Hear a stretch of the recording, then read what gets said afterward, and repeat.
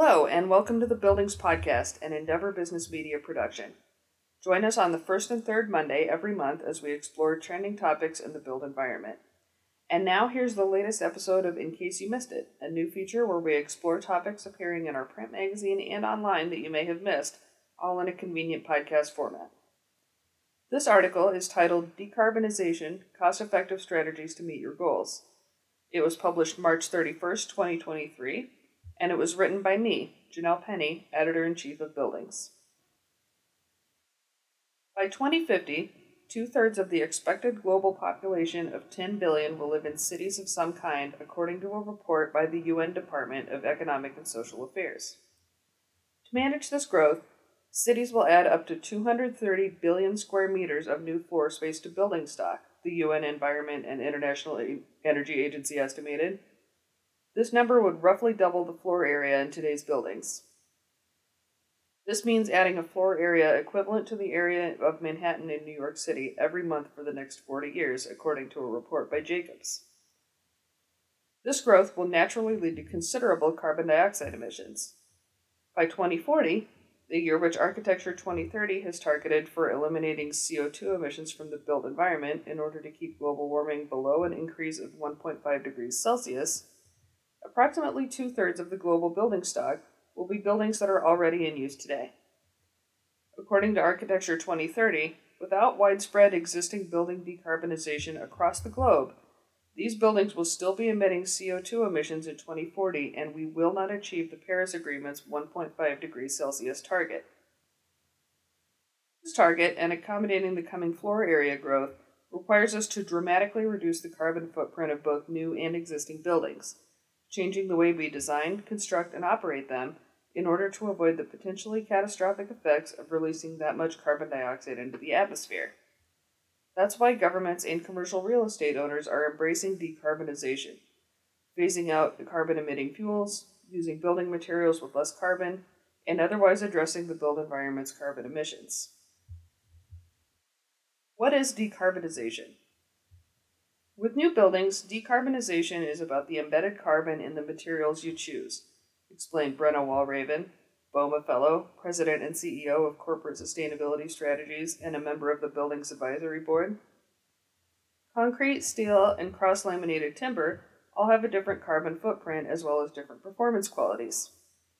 Where you source materials from also matters. Products from far away have a higher carbon footprint than those sourced locally, because they must be transported across longer distances to your site. For existing buildings, decarbonization is tied to energy consumption. Are you burning fuels like propane or natural gas on site? How much electricity are you using, and how does your utility generate it? Are you using renewables on site? All of these factors enter into the carbon footprint equation. Why is the conversation changing? Seemingly overnight, the sustainability conversation has changed from a focus on energy efficiency to a focus on decarbonization. Many governments have accepted the science of climate change, and some are starting to require major emissions reductions. Washington, D.C. adopted a 2022 law that calls for the district to adopt a net zero energy building code that would apply to new construction and substantial building improvements. It also has a current net zero energy building code that presents an alternative pathway for buildings to comply with DC energy codes.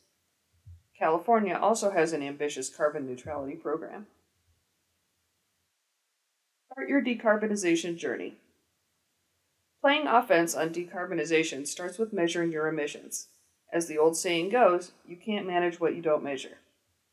As you start your decarbonization journey, you'll typically hear of emissions grouped into Scopes 1, 2, and 3. Scope 1 is generally understood as direct emissions, the carbon dioxide you're generating on-site by burning fossil fuels from sources like gas-fired boilers or propane. Scope 2 represents indirect emissions that are associated with the use of electricity. You're not burning these fossil fuels on site, but your utility might be burning them on your behalf and then sending you the electricity they generate. Scope 3 is generally understood as everything else, and it's the hardest to define for reporting.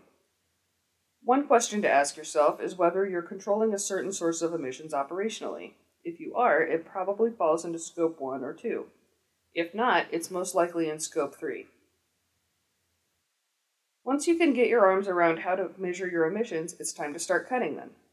Try these tips to cut your operational carbon. Number 1, make sure your building is operating as intended. Conduct a periodic walkthrough of your building at night to make sure everything is shut off that's supposed to be shut off. Talk to your tenants about whether operating hours on weekends are necessary.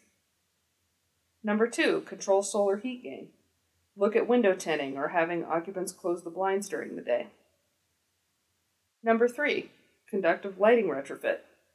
The cost of LEDs have come down drastically in the last few years, and the technology has come a long way.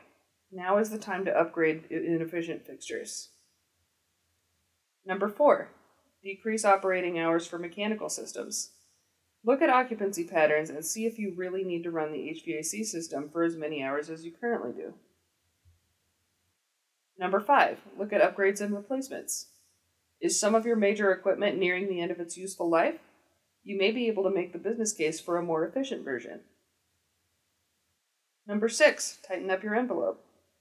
Seal and insulate if you're able. Sealing air leaks is a great way to reduce cooling loads.